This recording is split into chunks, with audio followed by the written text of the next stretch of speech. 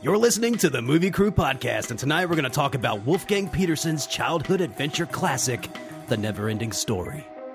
You no trouble. Me, Fifth Element. Supreme Being. You will be a weapon. You will be a minister of death, praying for war. But until that day, you are cute. Sound off like you got a pair. Yes! I was wondering what would break first. Your spirit or your body? You get nothing. You lose. Good day, sir. God is dead. Satan lives. The year is won. Fill your hand, you son of a bitch! The city is headed for a disaster of biblical proportion. What do you mean, biblical? What he means is Old Testament, yes. Mr. Mayor, real wrath of God type stuff. Fire and brimstone coming down from the skies. Rivers and seas boiling. 40 years of darkness, earthquakes, volcanoes, The dead rising from the grave. Human sacrifice, dogs and cats living together. Mass hysteria. What's that like to live deliciously?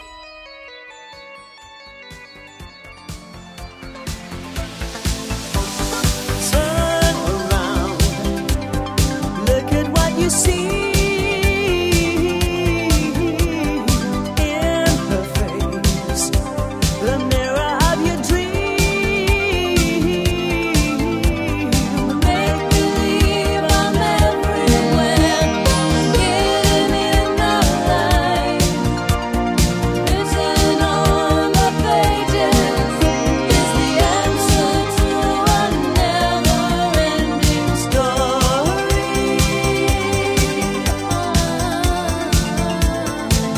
Welcome to the podcast. We're your host. I am editor Brian Elkins. With me here tonight, cinematographer Jared Callen. How you doing, Brian? I am doing wonderful, sir. We also have another cinematographer, Mr. Mike Griggs. How's it going? It's going. And we have costume designer Kristen Jones. Hello. Guys, are you ready for the NeverEnding podcast? NeverEnding Podcast.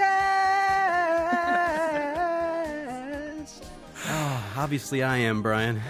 Let me tell you what, guys. This is the trippiest fucking movie I've seen in a while. Beyond, what is it, Return to Oz? I haven't seen that in a while. I need to rewatch that. Dude. Even Beyond Labyrinth, I think that was a little out there. See, Labyrinth felt like lighthearted compared to this. Really? Really? I feel like the stakes here are like really raised. Like the danger level here is raised. I didn't like, even though cry they're in book- Labyrinth. I cried twice in this movie. Wait, what was the second time? I mean, Oh man, for some reason at the end when she's like, "Just say my name," I got so emotional. Like I was like, and I don't know if it was my like my inner, if it was like my inner 6-year-old was like, oh, just say Moonchild already. Yeah. Anyways, Okay, so was Moonchild Bastion's mother's name? That is what they said. yes. Yes. And that is a very interesting name for a mother to have. She was a hippie. well, she was Very a hippie, much bro. so. And I Very mean, much so. You kind of have to wonder with a mom that has a name like Moonchild and a dad that eats raw eggs in his orange juice in the morning and then sits his son down to say, "Get your head out of the clouds, 9-year-old." Like, how did 9-year-old that takes it to relationship heart. ever work? Like, I Well- just want to know. I don't know. I have a friend who was raised, her mom was a hippie, and she grew up on a commune in California, and she's married to Wow. he does software for Google, and he's very straight-laced like that too. So I mean, it can happen. Opposites attract sometimes, man. I get it. fuck yeah. Fascinating. That's why I try to be the most opposite of everybody. So maybe I'll attract someone. You're just hoping someone at some point has got to think, Hey, I'm different than you. Opposite. Most people are like, "Oh, I can find some common ground." Jared's like, "Motherfucker, listen, we are different." You don't know me. He's just always combative. Oh, all right. The second time we've had Wolfgang Petersen film this year, as a matter of fact, because we did Outbreak. Earlier. At the beginning of our COVID season. Goodness. First English language movie. That's got to be tough. I'm always impressed by that. Wait, how can you say the first? I mean, this. Wait. Are you talking about this one or Outbreak? No, I'm talking about NeverEnding Story was his first English language. Oh movie. yeah, no doubt. Yeah, which is pretty crazy because it's a German film, right? And then they doing everything English. Well, they dubbed some of it because some of the actors didn't speak English. Although, like the guy that plays the Oompa Loompas and Charlie in the Chocolate Factory that rides the snail in this movie, I know he speaks English, and it's like, why did they dub him? Yeah. Well, they actually have different. They have different actor dubs for him depending on where the movie is released. Really? So the one that we hear, he sounds like a very proper British person. But if you get an overseas version of it, he's got a little bit of a squeaky voice when he talks. That's Same an lines. Interesting artistic choice. It's just a different performance, which is really weird. And in Russia, he sounds like, "Hello, comrade." He's super fucking angry. It's a rock biter, It's a man. I don't know. The movie is like it's so stylistic and it's shot really well and like they do these incredible camera moves and I don't know, man. I was super impressed with it watching it this time, and I hadn't really watched it much since I was a kid. But this was one of those movies that I was like totally like enamored with as a kid. I think this was a lot of people's like movie, in the early '90s. Yeah, I had a lot of friends was who that were y'all's always experience? talking about this movie. I never saw it when I was a kid. The first time I watched it was 2 summers ago with my kids. And like I was crying through the whole thing, and they fucking loved it. This time I was a little bit less connected to it somehow, but yeah, the first time I watched it was quite moving. I remember the Artax horse scene being like really traumatic. Like, and when you talk to anyone about this movie, that's what they always bring up. They're like, "Oh my god, fucking Artax!" But like we didn't even really get a chance to know Artax. No, he's just the horse. Like, he's an animal, bro. Like he's a whole montage in this movie. No, and then they kill him off, and you're like, oh no. Apparently, in the book, he can speak. He actually has conversations. But I didn't realize this was in Narnia. That was a deep cut. No. Sorry. No, but it's crazy how people can get attached so quickly to something and it sticks in their head. Is like watching this horse commit suicide, basically, and with this like kid freaking out and all that. But as an adult watching it, was like, wow, we never really got to even see their relationship. Like we pretty much just set up that he has this horse, and then the horse dies, and it's such a big deal. I think they should have pushed that about 30 minutes later. Dude, that's this whole movie, man. This whole movie is like a series of like trippy ass vignettes, bro, with like fucking German acid trips, where the director's like, yeah, we're gonna have this rock monster. It's gonna come in for one fucking scene. We'll see it again at the end. Those scenes. Yeah. It'll show up. But they're great scenes. Yeah. They're great scenes, though. They're excellent scenes. But why did we get introduced like to Fantasia through characters that we're never going to see again? Well, they're back in episode. It's just trippy. It's all trippy shit. I don't think the characters are the point. The point is the journey and what you're going through. It's the human life. It's life. That's the point. Yeah, but usually in a story we like we're trying to go on a thematic message, and like everything's there to support that. We're moving forward. He is moving forward. He meets the next character. If he just stayed with the rock monster, you're not going to have a movie. It is weird how that whole scene, like, we meet the rock biter and that whole crew, and then they're like, all right, well, let's get out of here, right? And then there's this really weird, so everybody takes off running, and then the rock biter hangs out for a minute, and he's like, I think I'll pick up some of these like gourmet rocks and take them on my way. And so like he sits there for a minute, and then he looks up and he's like, oh, fuck, the nothing. And then there's like all this noise, and then it cuts. A really terrible hard cut, to them, and now they're, coming upon the ivory castle or the ivory tower. There's like 2 really bad cuts in the movie that are like that. It's like right there, and then there's another time where there's like a lot of really noise, and then it just boom goes to silence. It's just like it felt like there were scenes missing. Well, there was 7 minutes missing from the film. Oh, really? So it is a German film, and they had Steven Spielberg recut it for American audiences, and he cut out 7 minutes to adjust the pacing. Wow, I want my 7 minutes back. No, you really don't. I went through and like just read what they cut out, and no, you don't want to see it. It's like so-and-so walked down here to do this, and it was like... What? I like that, though. Leave that in. Let me breathe in the world a little bit longer, Brian. I love this world. This world is beautiful. A similar thing where they... I don't know if they cut early. I don't know if this is a missing scene or what it was, but when he has to confront himself in the Hall of Mirrors, and that's how he gets past the Sphinxes. Sphinxi? I don't know what the plural is. Sphinxes. Whoever's talking about it is like, oh, he's not, this is such a hard thing. This is where, warriors find out that they're actually really scared, and this is how he finds out like who he actually is inside. And I was really excited because it was, he's going to confront like his shadow kind of that he doesn't really, focus on. And then nothing happens, and he just walks past the Sphinx. And I'm like, wait. Yeah, that felt way too easy, right? No, he saw the reflection of the kid reading the story. Yeah, he saw Bastion. He saw himself, and then Bastion has a freak out. Well, they're talking about Bastion in that moment. Yeah. So okay, fine. So he realizes. Well, I mean, they're talking about both. I mean, that's kind of, and whoever's watching it, right? I mean, because we're supposed to be on this journey too. Yeah, I guess. Atreyu had no development. I guess. Well, fine. But that's where he's supposed to realize, yes, that he and Bastion are sort of the same, just different. But I feel like there still should be some sort of recognition if he's like, oh, I'm actually the scared kid who's, not able to grieve. Then I feel like there still should have been something there. He was just like... What do you mean he's not... What? Which part? What do you mean he's not able to grieve? Bastion? He can't. Oh, Bastion. I'm sorry. I thought you were talking about Atreyu. No, Bastion. Yeah. So if he realizes that's who he actually is, or if that's a facet of himself, I feel like there should be more to it. He shouldn't just like look at it and be like, "Oh, cool, now I can keep going."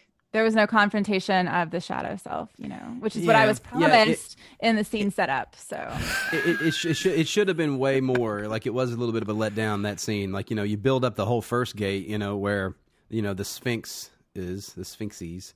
You have to get past them, and then they blast you, but the second one just seemed like way too simple to get there. Yeah, because he built it up. He's like, this is the worst one. This is way worse. Yeah, and the little elf guy is like watching him through the telescope. I don't know what that guy was, whoever he was. It's like he's like watching him through the telescope. He's like, this is going to be terrible. Let me see what happens. He's a little scientist. Yeah, he's a scientist. Okay, fine. Yeah, the little elf scientist just hanging out in a cave. Yeah, that's as you do. Every elf that I've ever met hangs out in caves, so I don't see what the problem is. Maybe he's just really interested in the oracle's breasts. Did anybody else notice these giant breasts that these oracles had? That this is a children's movie, and there's like these really great close-up shots. Okay, like, did you see that the author of the book called the breasts the whole body of the oracle? So he's like, this is the greatest embarrassment of the whole movie. Oh, really? What did they look like in the book? Does anyone know? I haven't read the book. Okay, yeah. Well, you know what? I didn't even know this was based on a book because if you look at the opening credits, there's no fucking mention of it. Okay, that's because the author was like, I don't want my name on this anymore, and then he ended up putting it in the credits, but it's in really small type. Well, he sued him, but then he lost because he had sold the rights. Yeah. Because they changed the fucking end. Like what? Dick. There was they only did the first half of the book. Yeah, they changed a lot. Huge amount. Well, look, for what they were planning to do, like that's exactly how we do, like for Dune right now, right? They're going to release Dune. That's going to be a piece of the book. That's what they did with Lord of the Rings, right? Like they're not giving you the whole thing in one movie. I don't see what the problem with that is. That makes perfect sense. And I don't know, from the little Wikipedia synopsis that I read, it sounded pretty similar. And it's like, okay, you changed the end and you did this part and you sued. I don't know. It just seemed like the writer just went really dramatic with it. Probably, that was his masterpiece. Also, that was his baby.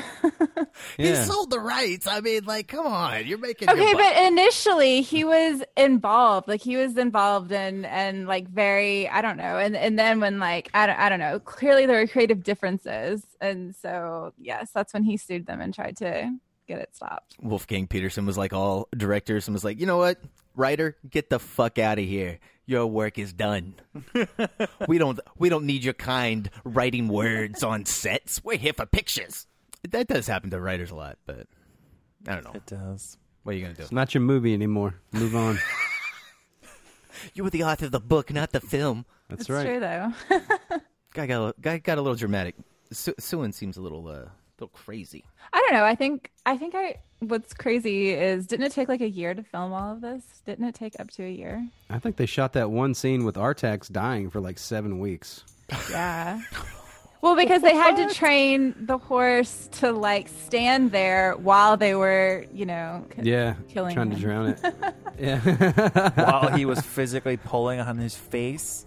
Yeah, for sure. We had to train the animal to fight, not fight death. Yeah, it had the scared look in his eyes. Dude, it they did. a good job. I mean, it was between that and the narrative voiceover talking about it's all depression and the horse just decides to not go on. It's like, man, can you guys get a little bit more subtle? Because, damn. Don't give in to the darkness, Artax. It is the swamp of sadness. I love the swamp of sadness because, yes, I mean, the horse dies and that's sad, but the whole thing, the whole time he's going, it's the swamp of sadness. And he's like, well, we can beat it because we're just going to keep going. It's not a big deal. And then he can't. His horse dies and he sits there and he cries. And I was like, see, this is the swamp of sadness. You can't just like walk through. Like, you have to treat it with respect, right? Sure. Like, and I feel like again with like, as it is representing depression and mental health, there's so many people when you say something like, oh, I'm depressed, and they're like, well, don't be sad. Let me tell you a happy story. And you're like, well, that's Let me tell you a joke. Well, that helps out a lot. What depression is? I had a problem with that scene initially because they talked about how if you get sad, then the swamp will take you over, right? Well, Atreyu's best fucking friend just died. And that's not sad enough to suck you down into the bog. Well, but then when I was thinking about it, I was like, maybe it's because he's wearing the Orin. Maybe the Orin protecting him from being, from his sadness, possibly. Because there's a shot that they show when he cuts in on when he's sitting there crying. They start at just where the Orin's the bottom of the frame, and they push into his face. So, I don't know. That's interesting. I thought that the reason he was able to get through it was because he sat there and cried and expressed his emotions and expressed his grief. And that is what also enabled Bastian to really cry and express his grief, which he did for the first time. Yeah, I read it that way as well. I didn't think about the medallion, though. But yeah, I didn't think about the medallion, but that was how, like, once he expressed himself, like he sat there and gave into it. He didn't try and fight it. He was like, I know I'm going to be sad. And that, when he got it out, was able to move on. But I mean, maybe the medallion offered helped. Well, it's never. It wasn't said or anything. I was just like, I was just trying to figure out why he didn't get sucked down into there. I didn't get anything about the medallion being like imbued with magical powers or anything like that. They just said it was like the seal of the queen. It's a protectant, though. Like they a said signet ring, protection. kind of thing. Yeah, and then okay, so that did have something. It was. I thought it was like a protectant, and then and then he uses it on the end to actually call, to call upon the ivory tower. That's what crazy early Klingon forehead guy. I thought the medallion was just so that everyone he met would realize that he was coming with the blessing of the Empress, and that they had, like they would help him out, which I thought was really funny because the next. Right. But I thought it was funny because the next person he encounters is like, I don't care. Oh, well, yeah, man. Yep. Well, nothing matters. But like, it's like he's the hand of the king. Right. Yeah, that's how I interpreted it. Yeah. So you brought up the early Klingon guy who's like, tells all the characters from Doctor Who that, the Empress is sick. Those characters are cool, though, man. Those characters they're amazing. Fantastic. Yeah. But I challenge everybody with like 4 faces. Heck yeah. Oh, it's that was amazing. A beautiful scene. But I challenge everybody to go back and watch that scene again, but this time put on headphones and listen to that scene on headphones, because the Foley artists had lost their fucking mind, and it sounds like someone trying to tap dance behind the entire scene, because they've got this like shuffling feet sound, and it's just like, oh yeah, I know what you're talking about. It's so odd and like eerie, weird, and just doesn't really fit. And it's just when I watched it again today, on the TV, like through the surround sound, it sounded fine. But like on headphones, man. I was going to say, did you watch it in surround sound? Because I watched it in surround sound, and the shuffling feed is coming from the rear channel, so it feels like you're in the crowd. So it makes sense orally from that standpoint. I get it, but like it's really weird listening to it, listening to the mix in headphones. Yeah, sometimes stereo down mixes don't quite translate the way they're intended. Maybe the tri-face guy also has like tri-legs, and he's like skittering. That's not he's his like leg. skittering around. No, I'm an actual tripod. I'm not being cute here. It's not a pun. Do you see the 3 front sides of my face? This is not a joke. I love that scene though, with all of the costumes and all of the faces and the giant puppets, and the way it opens up with the two. I don't know if those are eyes or if they're just holes. But the hand like comes through, and like it's this like long. Look at these long black fingers, and it just peeks through, and you just see this like creepy long hand come through. It's so cool. It sets up the whole scene, and like honestly, for me, that scene is like I would be happy if I just looked at that scene the whole movie. I think that was outstanding. Yeah, that's one thing I really know. Like, I guess Jim Henson's like known for like all the Muppets and like the set design and everything. Yeah. But I thought this movie just fucking looked better than The Labyrinth did. I just thought it put it to shame. And this is like, what was this, 84? Yeah, it was 84. Man, like Labyrinth was like 86, 87, 86. So it's like 2 years later. What's going on, Jim Henson? You letting this German guy beat you? All that stuff had the Jim Henson feel to it. This just like, I don't know. I think it benefited from being a foreign film as far as like the way that it looks, like the style of it.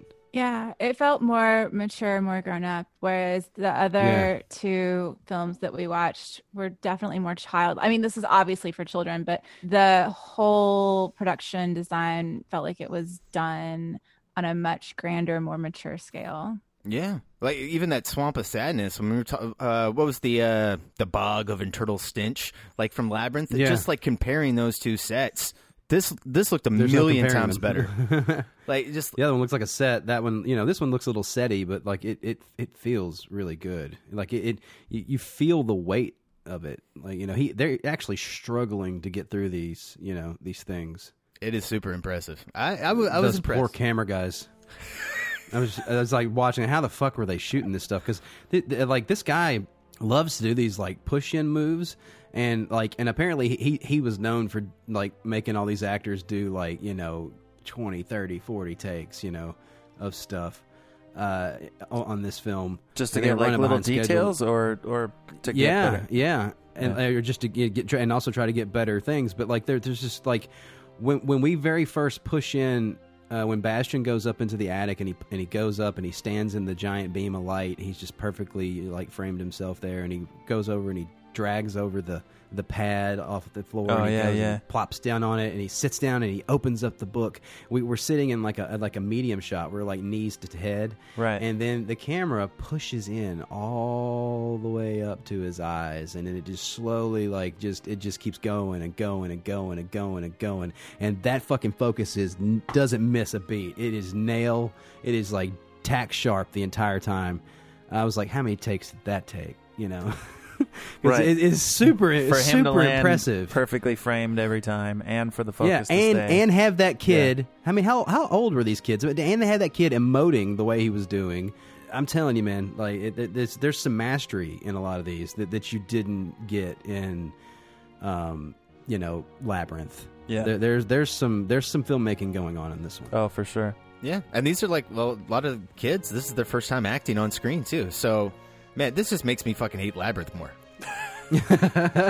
Like this is watching this movie, I was just like, oh my god! Oh look, it took us 3 fucking films in this month to get here, but here's a fantasy story for kids that as an adult I can watch and enjoy. Yeah, no doubt. And it just feels good, even though it does kind of feel like a Pink Floyd acid trip sometimes. how it jumps around. And it's nothing just wrong with crazy that, crap, Brian.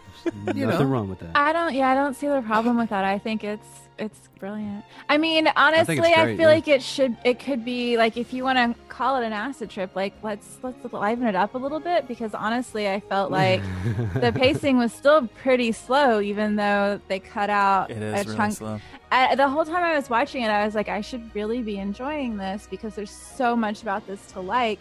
But at the same time, I was kind of bored through this. It was so slow. Really? Yeah, you're right. There I are felt times. that. The first time I watched that, I didn't really quite get that, but it was brand new to me. This second time, I was like, how long is this movie? It's an hour and 18 minutes? It feels like No. two. It's an hour and 36 minutes or something like that, right? Yeah, I think it's an hour and 30 something. Okay. Maybe it was an hour and 18 and left in it that I was looking at it. That makes a lot You're more like, sense. I was like, you're like, this you know, movie is so our tax long. just died, and you're like, fuck this movie. No, because how long is this? It took us. What's the first scene in Fantasia? So I was watching it, and then the first scene in Fantasia happens with all the little rock people, and I was like so bored and tuned out. And then I was like, wait a minute, let me rewind this, because I have no idea what they're talking about, and because I'm sure what they're saying is really important. No, it's not. That's the crazy thing. It's just they're setting up the nothing. Well, right. Yeah, but you're going to get plenty of that. Don't worry. They're gonna set that up so many times in this film. It's ridiculous. It's like, hey, kids, that would be something. This is nothing. This is a whole movie about nothing. Wait, so there's no bad guy? No, there's a bad guy. It's nothing. Oh, they had the wolf too. Yeah. Wait, it's nothing. I just love that struggle to like articulate. No, it's nothingness. I love all the photography of the nothing. They do these like, you know, shots of like set pieces and stuff were getting blown over, but they like warp the frame where it's like stretched out. And I don't know why they're doing that. And but then those, even like very Evil Dead. Yeah. But then the whole opening like title sequence of the movie with this like super poppy, catchy ass song that digs into your brain forever, that you remember for 30 fucking years. Yeah, it does. You know, but that's laid over all these like images of the nothing. You know, it's not the nothing actually. Like, that's the effects surrounding the nothing. What? It's some leftover cloud footage that they shot, they didn't use, and they were like, hey, we need to jazz up this fucking open for American audiences, baby. Black and white credits ain't cutting it. That was cool, man. Like, how did they shoot that stuff? Did anybody watch any behind the scenes? Did they show how they did some of this? It's ink dropped into a fish tank with a camera on the bottom. It's super dope looking. That's badass, dude. Yeah, that's how they, that's how they did all the like the Close Encounters of the Third Kind, where like the fucking what's the other water tank shooting. But I know they did a lot of that in Tree of Life, but like how Poltergeist? That's what it was. Is that what they? Is that what they did for the first time we see Falcor, where like, you know, Atreyu's pretty much dead, and then you see this like he looks up to the sky, and then like you've got this red orangey clouds to the frame right, and then he kind of bursts out of there. Yes. Yeah. I don't know how they did the light. Oh, go ahead. Oh, yeah, I don't know how they did the light. I was going to say, I thought it was really cool how they showed, like, yeah, your horse died, but here's a dragon kind of thing. Yep. See, kids, if you express your emotions and you allow yourself to feel them, better things are coming. Right, you might it's get whole a dog. When one door closes, the one door closes, another door opens. Exactly. And so that's again why you shouldn't stay in the what is it? The I forgot already. In the pit of despair. Oh, sorry, that's next week. Shadow, whatever the thing is. Swamp. The bog of sadness. Bog of sorrow. Bog of sorrow. It's the swamp of sadness. You're making. God damn it, we're all around it. Of despair. Don't stay there. Wherever it is, don't stay there because you can get a dragon. Okay. And that's right. Yeah. Right. It's a great lesson. A dog dragon. That'd be quite lucky to have happen. Like I always thought Falcor was so fucking cool, man, as a kid, and like I've always wanted to ride Falcor. I mean, that's kind of like every kid's fantasy. But this time around, Falcor's a little creepy. I never really realized that Falcor's a little creepy. He's he like, was always hey, kid, creepy, get over here. dude. He was always creepy. I never got that right? though. Thank I you. never got that though. Like he's like you talk in your sleep, wink. Like, what was that wink about? Dude, that's why all was he that wink there? He's like, well, every third sentence I have to throw a wink in at the end. And he's all smooth because he can't do finger guns at the same time. He's just got the wink. He's very limited. Didn't the head weigh like 200 pounds or something? So they can't move him very much. Okay, so like someone had that wink going, and they were like, "Let's use it. We're gonna put that in the every guy that was scene." supposed to hit the right eyelid that was supposed to be a blink, but then turned into a wink. And they're like, we'll just go with it. It's fine. I think it's funny how actually like how spry Falcor is. He can fly and flip around and do all this shit. But when you see him like landed, I guess he's just run out of batteries. He can't really move much. He's just like, I'm just gonna sit here and twitch, Treyu. Can you scratch my ear? I can't even reach up there. He's a dragon, bro. He gets around by flying. He's either in the ground or.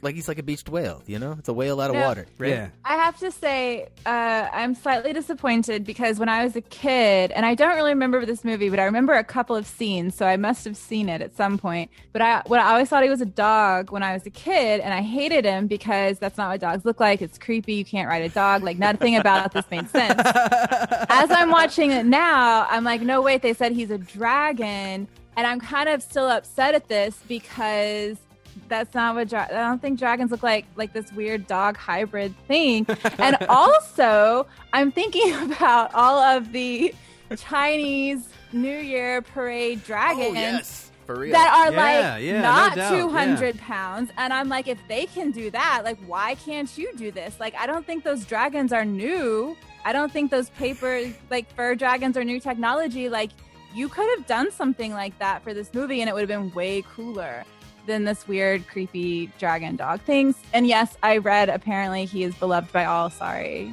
so it's still creepy. Everybody loves Falcor. Everybody wants to ride on Falcor, and he's a luck dragon. He can help you.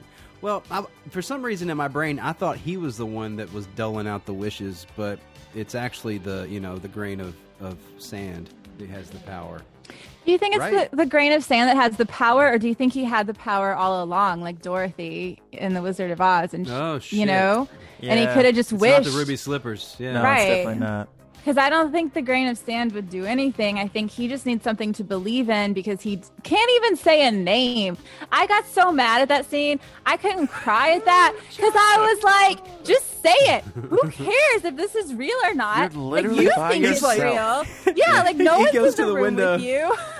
He goes to the window and he's like, Brenda! Yeah, he can't even just say it. He has to like be all dramatic about it and go like open the window and it's raining and still he's like, let me take a moment. And I'm like, dude, people are dying here.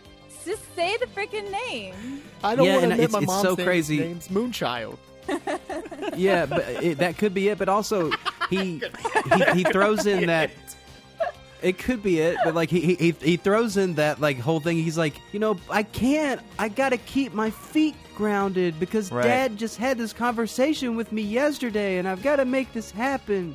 Like I was like, wow, it's a little heavy-handed. I feel a little heavy-handed. Yeah. That's like, exactly what I was getting at. I feel like I don't know. When my parents tell me I can't do something, I have the tendency to do the exact opposite. Still to this day, I have the tendency to do the exact opposite.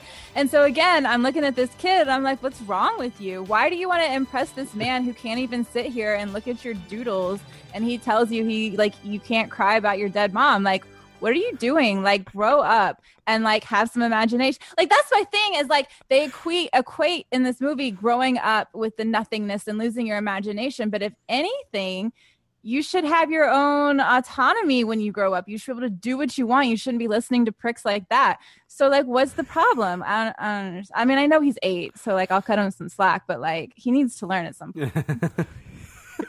Put away your childish things, motherfucker.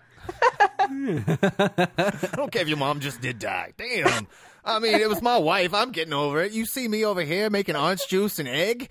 Drink? Okay, hold on. I actually felt really bad for the dad because clearly he's upset that his wife just died and he now has this kid that he doesn't know what to do with and he doesn't know what, he can't like properly grieve because he feels like he has to take care. I mean, I'm assuming that's what's going on and he's not like a dick. He could just be a dick. I like to think that he just doesn't know what to do because his wife just died. Like, I wouldn't be a good parent either, probably. That's why you have relatives and a community, hopefully. It's not just you.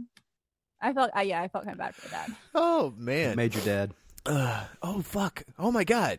That is Major Dad. You didn't know that? That's totally Major Dad. I know. I didn't put that together till right now. Did you guys ever see the TV show Major Dad? No. He's a major and he's a dad. But he's like that makes so much more sense. Is he also a widower? I don't think so. Maybe. I know he's got a young daughter in it, I think. Maybe. I don't know. I'm crossing it in my head. Who knows? It was a TV show back in the day. Got it. I'm stumbling, Brian. Is it time? It is break time.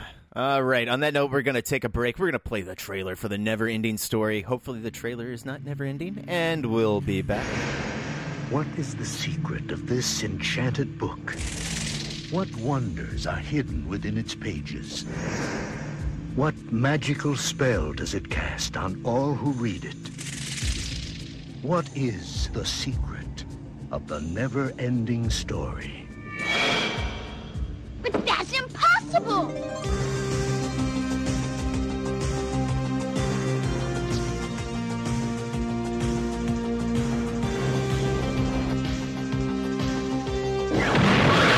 You will enter a world where a young boy's imagination becomes a vivid reality.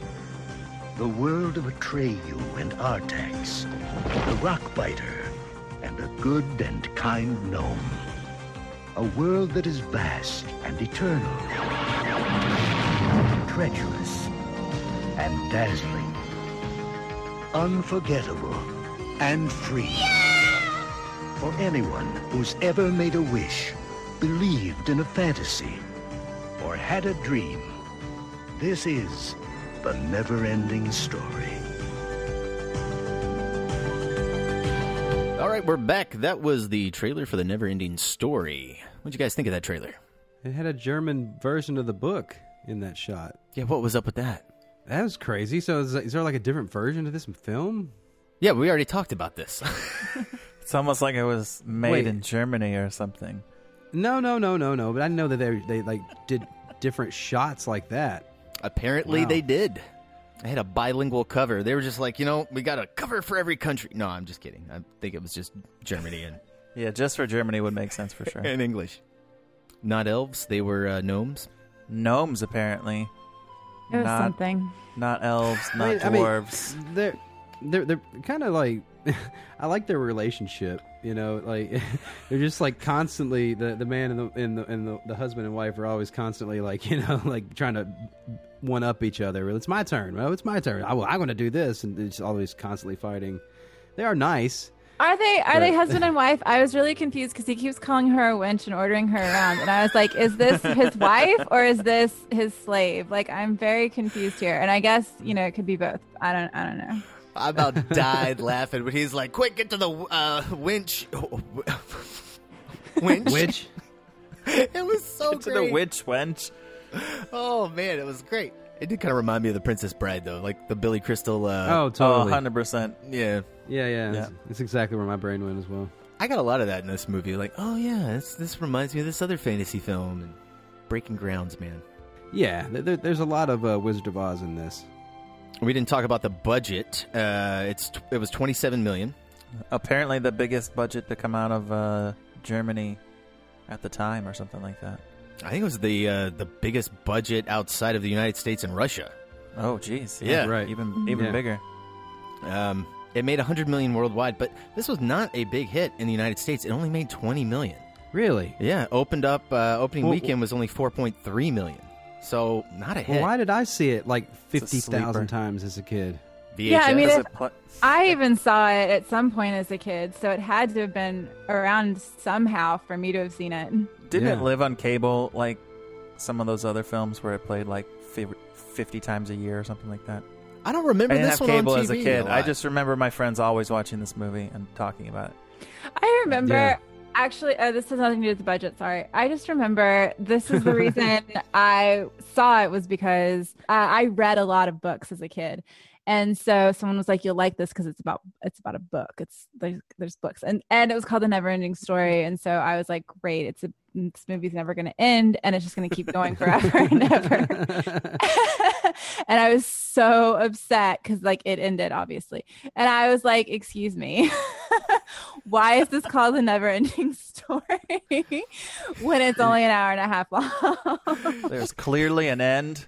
You guys lied in the title. After you watched it, you went into your own personal swamp of sorrow. As an adult, I can appreciate that like the story continues on and there are bigger themes here and blah, blah, blah. But as a kid, I was pissed because I wanted it to keep going. Well, there's 2 other films apparently. So, my God. I didn't see those. I heard they were terrible. They didn't even have any of the original cast. Well, it's because they all aged out like 2 days after they wrapped shooting. Well, the one with Jonathan Brandis, I remember. I haven't seen it in probably 10 years, but I remember it being, watchable. I've definitely not seen the one with Jack Black. Jack Black is in one of these? What? You guys didn't watch the sequel? It's on Netflix. I made it like 45 minutes in. It was so god awful bad. Just because it's on Netflix doesn't mean that it needs to be watched. He's just saying it's accessible. You could just get to it.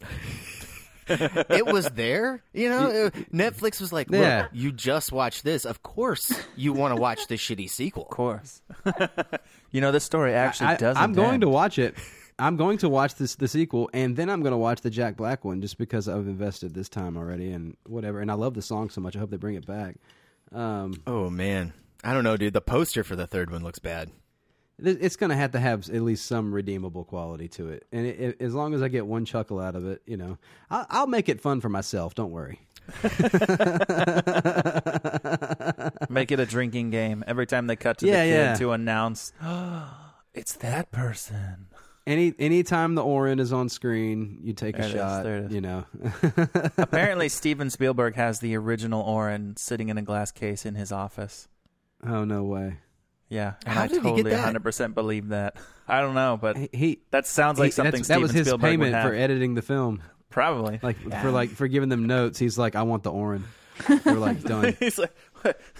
That's very Spielbergian. It looks kind of big. Doesn't it look huge on his chest? And his this child's It's sort of like chest, they did the Lord of the Rings thing where they have like the giant size one for the close-ups and then they have the smaller one for the wide shots. And so it physically changed. I don't know. Actually, that's bullshit. That is a really interesting design for sure. There's a lot of good production design in this film. Yeah, no doubt. Yeah. I mean, That honestly, brings us to costumes. I think the costumes were outstanding. I think the whole, I would just put this thing on mute and leave it on in the background just to watch it. I think the whole thing is stunning. Yeah, there's some really great landscapes, and then all the sets that they're on. I mean, not even just the sad swampland with all the cool trees that he climbs on. Oh, yeah, man, the Ivory Tower is fucking awesome, dude. Yeah, it is. Every time they cut to that, I'm just like, fuck, that's so cool. Yeah, like the wide And I love shots every time and it up top. pops. When it pops into frame, that particular music comes on, and it's so yeah, we are at the Ivory so Tower, good, man. To the skin squad. and it's so epic. Yeah, it's so epic, and they make it look grand, and they shoot it. They do that one shot where they shoot it from below, and then they kind of go up, and then you see the spire at the top. They really do a good job of showcasing how badass the Ivory Tower is. I completely agree. I think even where did they film this in Toronto and Germany? It was in Vancouver and in Germany. I mean, even the scene set in Vancouver looked really cool. I was like, where is that? Yeah. Have I been there before? Wait, where are they? The bookshop looks great. Even Bastion's home looks pretty decent. But in the how badass is that attic? Where he's hanging out with the giant window and all these crazy props everywhere. And I mean, everything looks great. It really sets you in a very lived in world.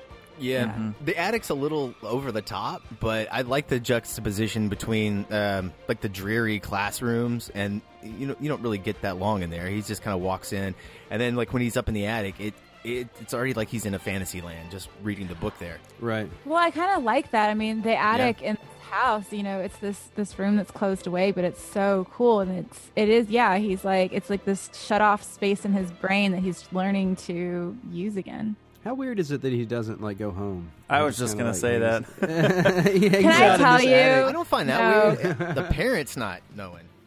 Look, I appreciate it because there's so many movies where these kids go on adventures because they have shitty parents, and like at the end they're all like, man, I really want to go home to my shitty parents because I really want them to neglect me tonight. And I'm just like, why don't you just stay there where all these people love you? Like I always get very confused in movies. So in this one where he's like, yeah, Fantasia rocks, I'm gonna stay here, I'm like, good for you, Bastian. I mean, he's even smart about it. Like he starts eating and he's like, no, this is going to be a long time. I got to save the food. Gotta save. Yeah. Like, all right. Somebody really thought this through. That's a good moment, too. I like that. It is. It is. I was just thinking about, like, when watching that scene where it cuts back and forth, you know, like, Artax wakes up Atreyu, and he's like, hey, bitch, it's time to eat. And he's like, yeah, you hungry? And then, like, you know, and then Bastian's like, what a great idea.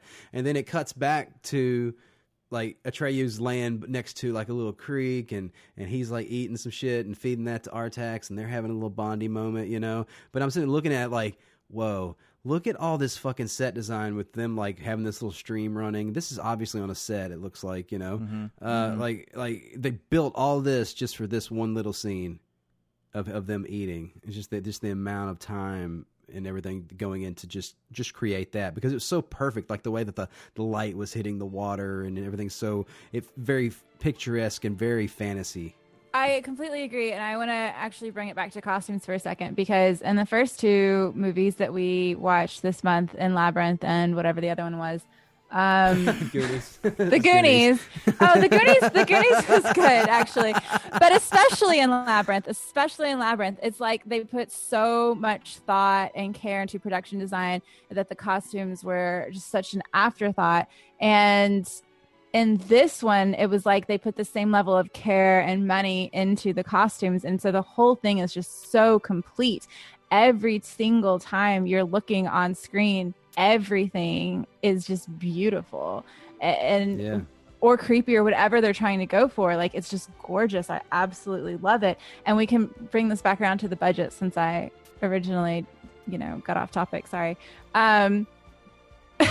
We've moved on. That's what budget. we do, Kristen. Have we? Well, I want to circle back to the budget, because look, when you take the time to budget out your movie, even when you go, like, it was only supposed to originally be filmed for like 3 months or something, and they ended up going for like a full year, clearly over budget, but they still took the time and care to make everything look outstanding. They still did like 40 takes for a scene. They still, everything was perfect. It was just great. I loved it. And so for all of that care and consideration and the amount of time, I think it's really cheap, honestly.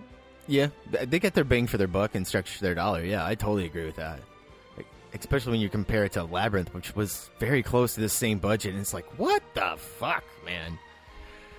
I'm just thinking about that, like, giant creature that came out of the, like the big, whatever the big monster was, the guardian gatekeeper in the Labyrinth, and then okay. And then you have this giant rock biter in this film, and how those two things are handled, how it's shot. Like, the scale and scope, it just feels so much bigger. Dude, when it rolls up on the camp of people and you see the scale of how big...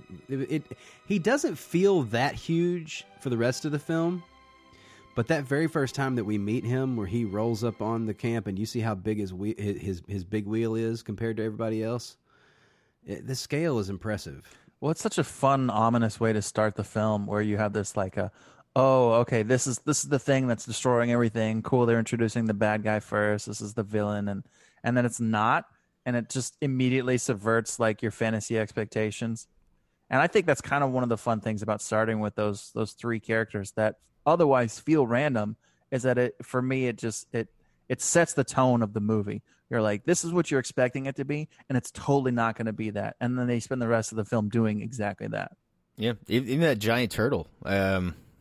I forget what her character name is, where she's like, it's a split personality. Oh yeah, and like, man, just like that shot, the giant wide shot where the turtle is talking to Atreyu, and we got his back right in the giant wide shot with the tree. Like, you can see a little bit of the when you mat, see it- but, man, it looks so fucking good. Wait. Yeah. The It's really profile or the one where you're looking right into the turtle's face? The overshot. Yeah, the one where you're looking right into the turtle's face, and you can see the back. Yeah, that shot, the first time they cut to that, it's like, wow. Like, you just look at that. Man. It's just so, you're taking in all this detail. Like just looking at that, like, they do this thing with all the puppets in this movie that they all have, like, all these creatures, they all have these big eyes.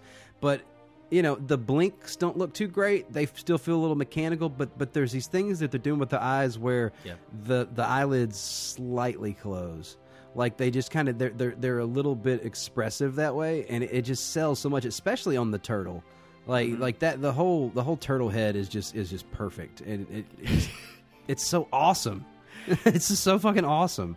The sneeze, like how they get that the turtle, like, yeah, suck its face in, and the eyes, and how they the eyes all roll around. It's so awesome. Yeah, it's just nice touches like that, man. It was so. And I love them flinging that little kid around. You know, they're slamming him into the ground. You know, like twice. Yeah, it's like once you can kind of understand. All right, that was a good little like thing, but then they throw him down a second time. You're like, no, they're doing this to him. All right. Yeah. When he starts getting sucked up by the nothing, they actually built a fucking gimbal set. That's how they got those shots where the little kid is like, he's holding onto the tree. And he's like, oh, he was wondering how they did that. Yeah. So they flipped the whole set up, and so he's falling straight. Yeah. That's pretty dope. Did you know that he almost got killed twice making this film? I heard that. What, as Noah well. Hathaway? Yeah, like when the horse was going down the elevator, he got caught in it and like drug him underwater, and like he like blacked out. They had to go down and like pull him out. Holy shit! And then at the end, when the big giant wolf thing like jumps at him, and they cut to that close up of it laying on top of him. That's the only take they got of that, because the rig fucked up, and it cut his face up and shit, and like it hurt him, and like even till to today. He still says that he's got back problems and shit, and he's still crippled from making this film. Yeah, it's pretty intense. And this Wolfgang is why, Peterson was like, "Get out there and do it again." is this movie the reason why we have child labor laws in place? Probably. That's probably why they shot it in Germany. It's okay. We don't have to adhere to those. This wasn't made in America. It's all right. That's right. Yeah. I mean, yeah. It's different, bro. Child labor laws are ruining We this we country. make our 10-year-old kids get out there, and we just throw them around. They're easier to launch a 10-year-old kid.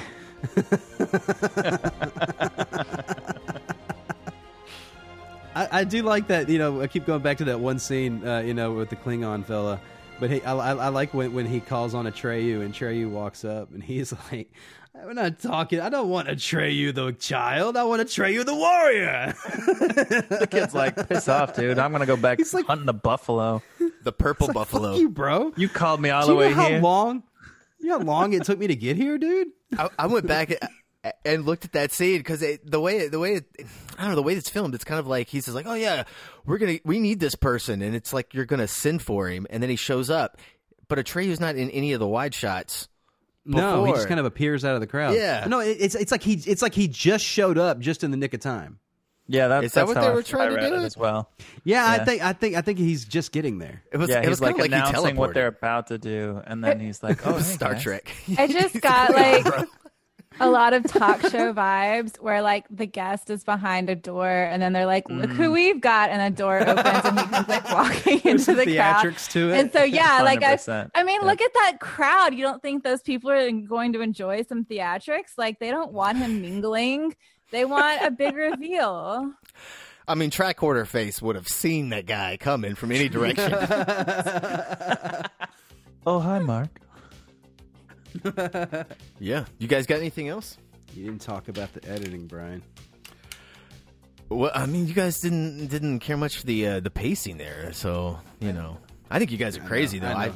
I think this movie flows like a motherfucker, man. Oh no, it's like a nice glass of water. It just flows right down my throat. Hey, didn't you also describe it as a trippy experience? Like, Oh, I no, don't- it like, totally is trippy. It's It's just a bunch of vignettes. Yeah, it's like the characters just appear out of nowhere, and it does have some like just weird trippy things. It's just got these moments that are put together. It's part of like the whole framing device of the story within a story.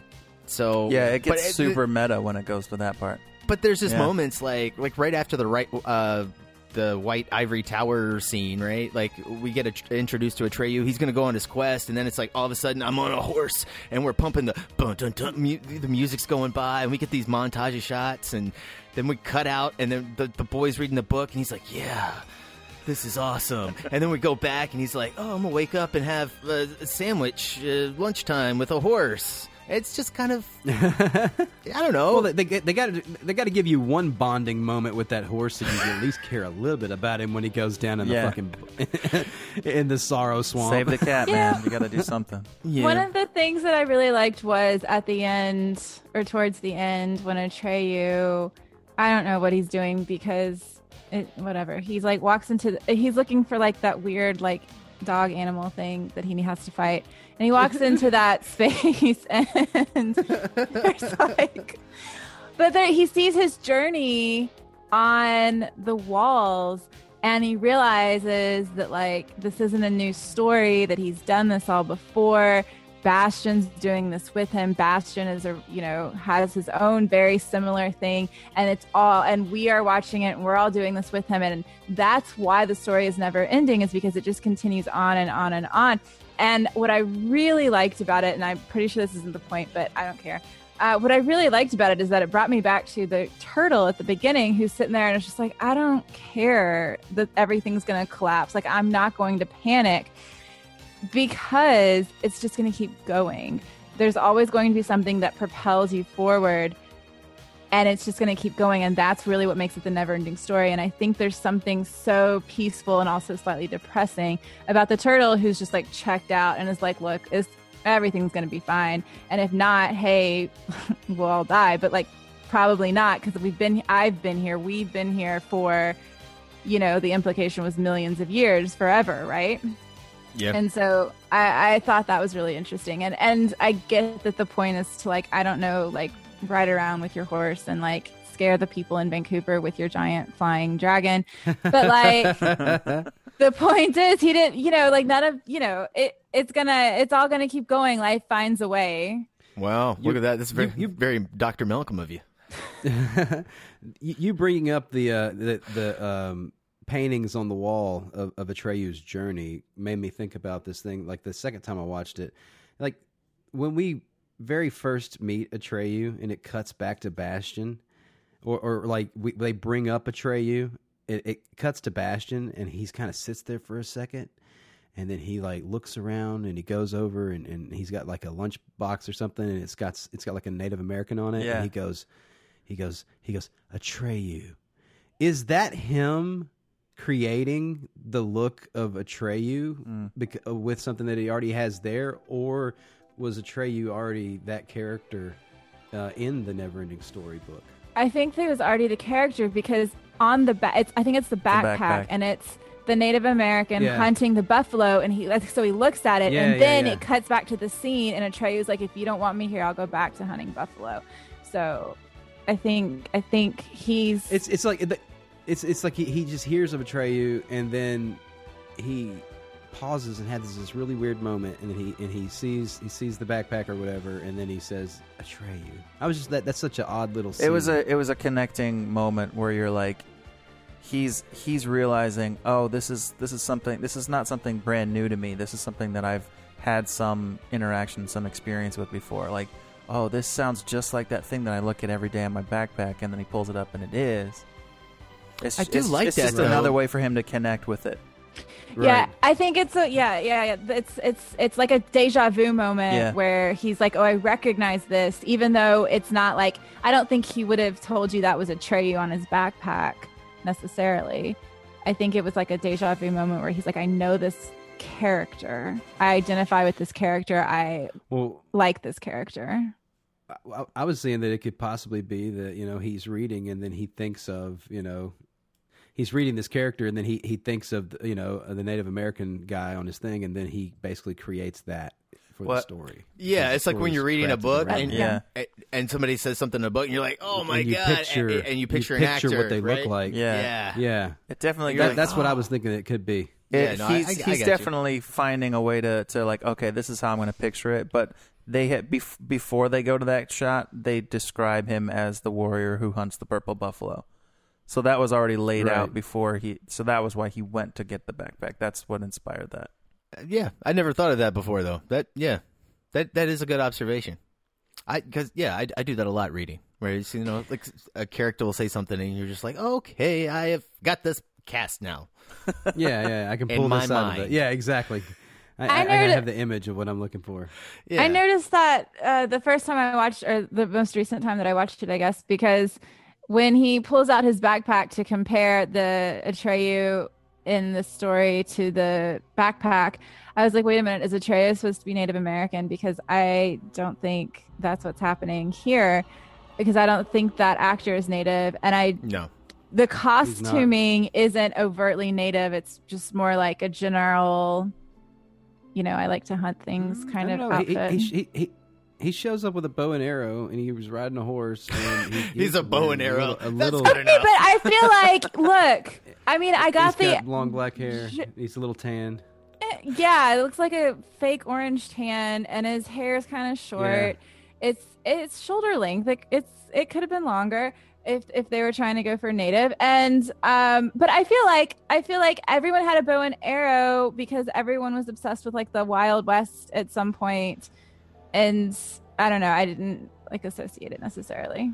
I thought it was definitely inspired by it, it was not an exact, but yeah, it's sure inspired by, yes. No, I mean yeah, it was just you're like, yeah, inspired by. Sure, you fucking morons. God, I gotta talk to these idiots. You're recording this, right?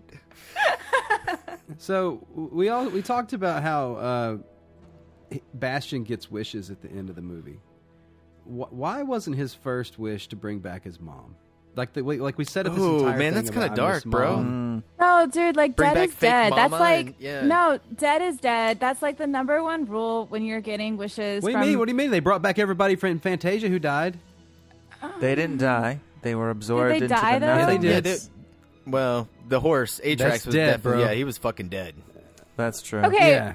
Maybe his life with his mom wasn't that great either. I mean, she had to be married to his dad.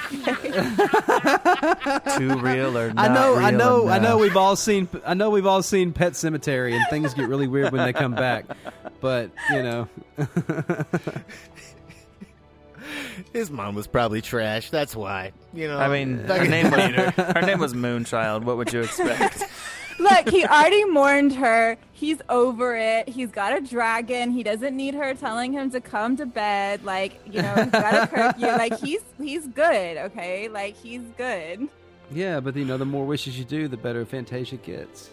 Maybe that's in the second movie. I don't know. Oh, that is in the second movie. Like, the whole second movie, every time the little boy makes a wish, he loses a memory. What? Yeah, and that's actually in the book, the NeverEnding Story. It's like the second part of the book. He goes on, he starts making all these wishes, and he ends up losing his memory, and he kind of forgets what the real world is. So it sucks you in. That's right, man. It's a dark place. Okay, I have a question, though, because is he living in Fantasia, or is he living on Earth, or is it like both? Like, is Fantasia in his head? In the second one, really? He's there, I think. Yeah, he is. Because if he's not living on Earth anymore, he's up. Well, he's not living on Earth at the end of this movie. Like he gets. Well, right. That's what I'm saying. Is why does he need to keep all of his memories? Like, obviously, the memories of his mom are important, but like, why does he need to keep all of his memories of like school, for example, like being like beat up by those bullies and thrown in the dumpster? Yeah, I think that's the thing. Like he starts losing his like the shitty memories, and it's not an issue, and. Like, I think it ends up being like he can't remember his name at the end. So it kind of comes full circle. So does someone have to name him? Do they have to find a new child? No, Atreyu ends up doing finishing all the stories that the kid sets out from his wishes. He ends up remembering the kid's name. Atreyu does. I think that's how it ends.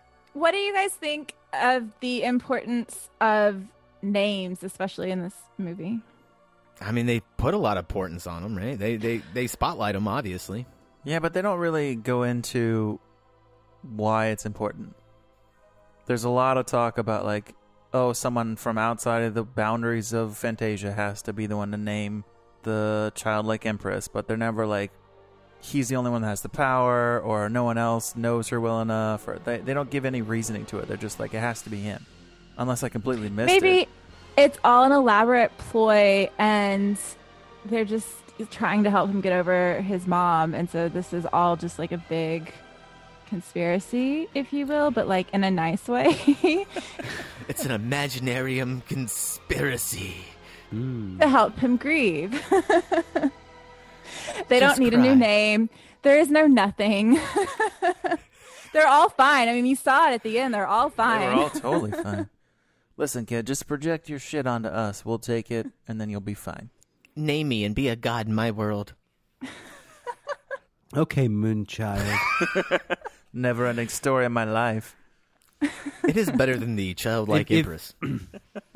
If you had to name the childlike empress, what would you name her? Like if they were like, but the fucking world is ending. You've got to name her now. What would you name her? God damn it, Diane. No, I feel like you got to pick the most common name ever. Really? Like Jenny? Yeah, Mary. Yeah, Mary. Tabitha. Mary. You're not even an James, Elizabeth. Jane. You're just the nickname. Those are some seriously white-centric names you guys are throwing out. Well, what are you throwing in there? Let's hear yours. I was quoting Pete Holmes. That's my. I don't give a shit. It's what you threw out there.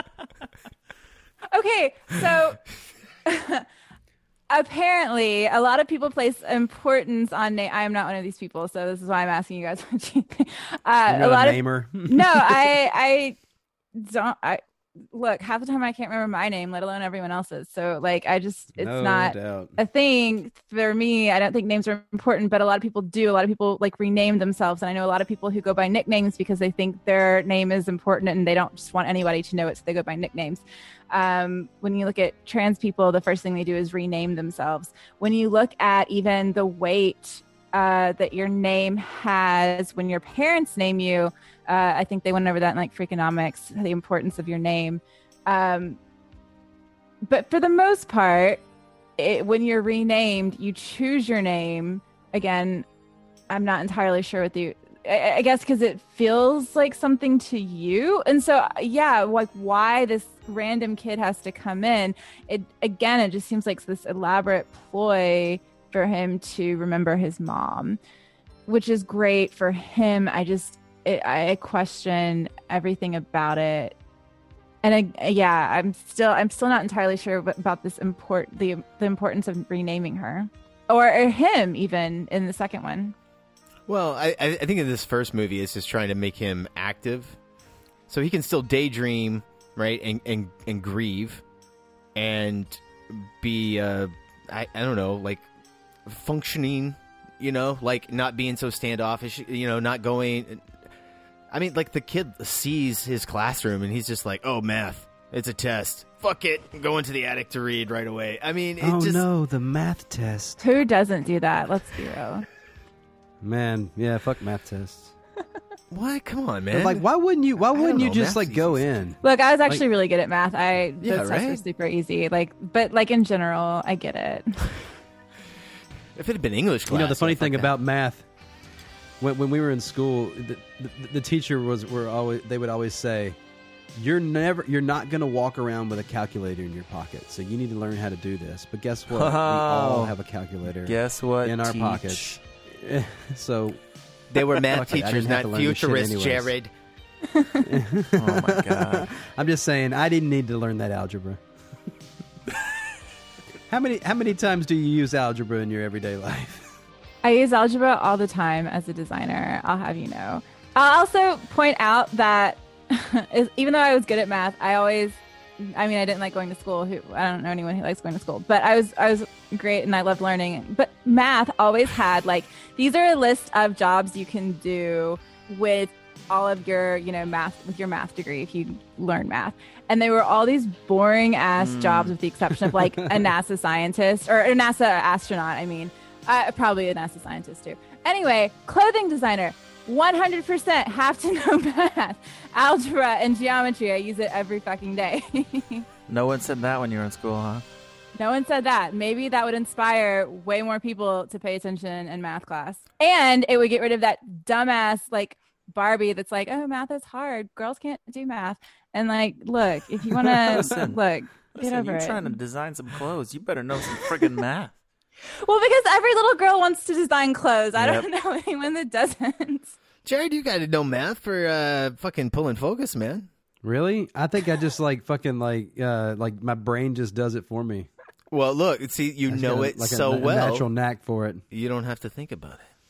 I don't have to sit down and write down, do the quadratic equation of distance to fucking people stepping forward and backwards as they move. I use more math than how many amps can I pull from this location?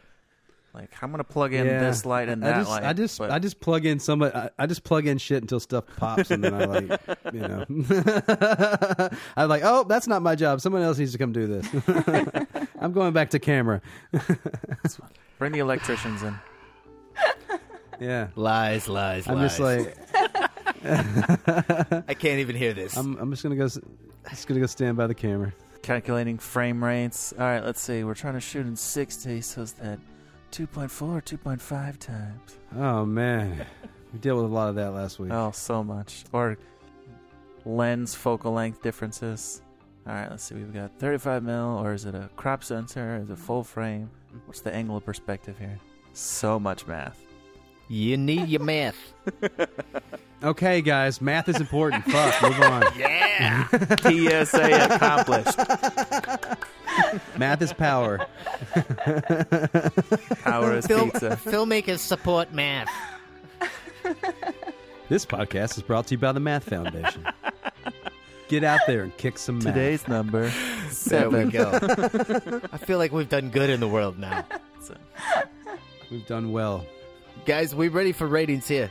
Wait, no, I would like to talk about the score really quickly because oh, yes. Generally, when I there listen was to the music in this? songs, Why do we wait there's that excellent fucking into the score in podcast this. every time? Like, We always sound- do there's that. music? Oh, that's right. There was music. And you're supposed to be the score guy, Brian.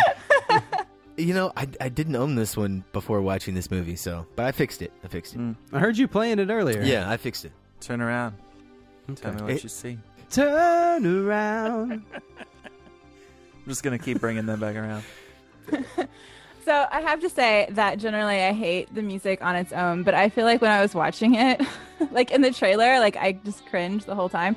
But when I was watching it, especially at the end, when he comes up and he makes his first wish and he's riding the dragon dog thing, I was so excited, and the music really makes that. And I was amazed at how well, again, they make the music fit in with this beautiful, perfect movie, because the music on its own is trash. Sorry. Oh, come on. Damn, Every how time do I you hear that, really I get feel so about it? excited. Yeah. Well, there were two composers. There was a German composer, and then most of his stuff was replaced with the guy that came in and did the pop song. Except for the German releases where they only have the so is composer's there music. a German soundtrack as well? That's totally different? Because Maybe. I could not find it, though. Well, so they had the score, and then they had all the pop music, and they were done separately by two different people.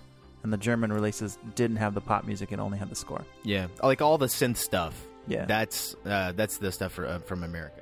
Okay, and that guy was really big in the synth world. Yeah, I apparently. can't remember his name, but he did that song "Take My Breath Away." I think it was George something. I hate it. You don't like that song? Moroder? It's a great fucking song. It's a great fucking song. I mean, I'll sing along to it if I'm drunk and at a party, totally. What? Dancing in slow motion.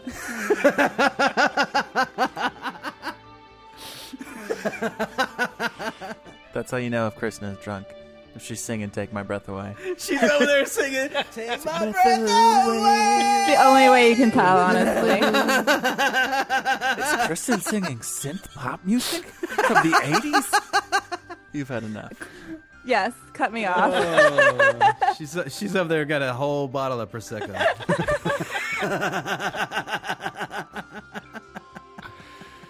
All right, ratings. Brian, I'm going to give this movie a 10. I love this movie. This movie is gorgeous. This movie gives me feels. It's a perfect kids movie, man. I can't think of a better movie. Like if you try to make a list of kids movies, this one's definitely at the top. The music makes me have all the feels as well. I get excited just even hearing it. You know, did you guys know that there is a punk version of the NeverEnding Story theme, and it goes NeverEnding Story. Whoa, whoa, whoa, whoa. Oh my god! And it's real fast and upbeat like that. Like I feel like this movie captured a generation, and it I don't know, man. This is a quintessential film. Touché, sir. Who's next? I'm going to give this an 8.5. You always go low. I mean, the first time I watched it 2 years ago, it was really, really fun, and all the things worked. It was a great ride watching it with my kids for the first time, the age that I should have been had I watched it as a kid. Watching it a second time, it just didn't quite capture me that much. I was kind of bored. I felt the runtime. It was kind of dragging, but there's so much great about this film. The production design is outstanding. The costumes are amazing. There's really, really great cinematography. There's some fucking camera moves in this that just blow my mind.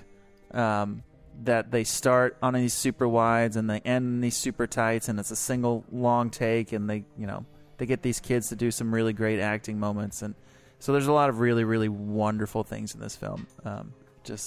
It didn't stand up to my rewatching as a 30-something. What did your kids think? They loved it. They haven't watched it again, but they loved it when they watched it the first time.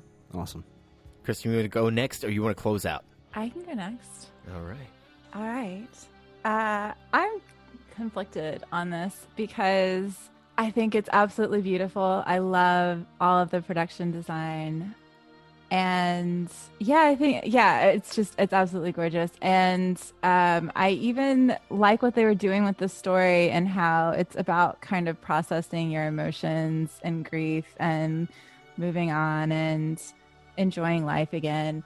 That being said, I mean, I don't really want to sit down and watch it.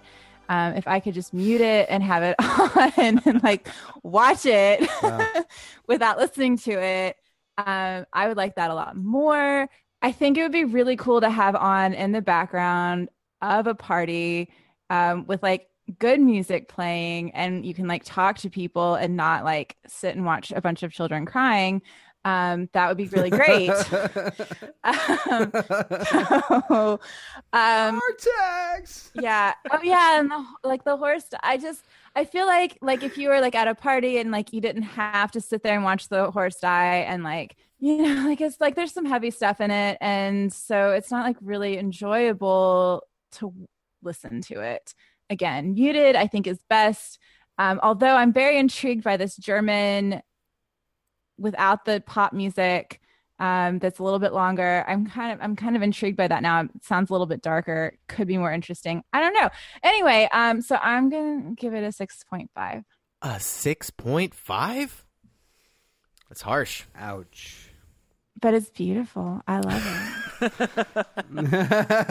Earned the shit on that 6. Visuals alone are 10. She's I slap you, but I love you.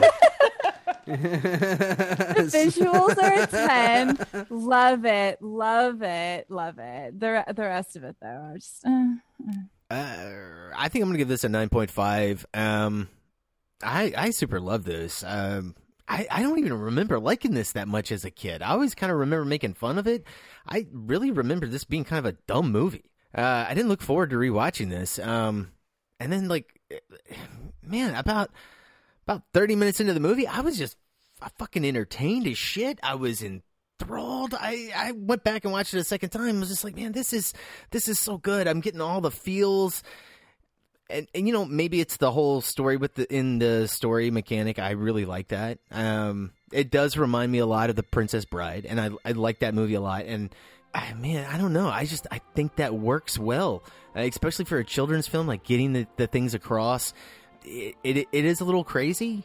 Like the whole dog dragon. I don't really know what's up with that. Like it's just there's just moments that are dragon, just like Brian. Yeah, I know, and I know Wolfgang Petersen's like what. Why do they keep calling it the flying dog? And it's like, because it looks like a flying dog, motherfucker. Have you seen what a dragon looks like? Yep. Come on. Yep. He even scratches behind his ear. He knows it's a dog. Yeah, I'm gonna take. I'm taking the half point off for that god awful, horrible scene when the Nothing sucks fucking Atreyu off of Falkor and they get separated. And that is literally like a little boy puppet on top of a fucking dog puppet. And it... Oh, man, yeah, the wide shots are terrible. Oh, my God, they're so bad. Outside of that, everything in this movie, it's better than anything Jim Henson did in Labyrinth. I mean, really, it's kind of incredible. I think there's puppeteers that hadn't been working before, and, like... special effects guys that had not been working with blue screen at this level. It's fucking impressive as shit, man. Hats off to those guys. 9.5. And on that note, you've been listening to the Movie Crew podcast. You want to get in touch with us? You can do so by sending us an email to themoviecrew@gmail.com. That's the Movie Crew. Crew spelled CREWE. That's right, extra E at the end of the word crew. You guys can follow us on Facebook, Twitter, Instagram at Movie Crew Pod. Jared, where can the audience follow you? Brian, the audience can find me on Instagram at CheckTheGay, on Twitter at Jared B. Callen, or on Apple Podcasts, my other podcast, Horror Stories. And Mike, where can they follow you, good man? I'm on Instagram and Twitter at Griggsy Media. That's GRIGGSY Media. And Kristen, where can the audience see what awesome pictures you have for them this month or week or whatever? Thank you. Yes, all of my pictures are on Instagram. I also write some things too there. If you're interested in reading them, that's at Kristen Magdalene, KRISTIN. What are you going to do for the NeverEnding Story? Okay, so look. All right. Rock biter is what I'm going for. I was thinking. She wants to do a Falkor. Originally, I thought that I couldn't do this because I didn't have anything ugly enough to match the Labyrinth. And then I realized, actually, I have a couple of things that do. I just wasn't inspired. But now I'm kind of feeling it. And so I haven't decided what I'm going to do yet. But I might do all 4 movies at once. Oh, and you asked about this specific movie. I don't know. Maybe I could take my fur coat that I use for the birds and like be the dog or something. Be the dog. Oh, yes, do it. All right, guys, we're going to be closing out with the theme song from The NeverEnding Story, titled The NeverEnding Story, performed by Lee Maul. Enjoy.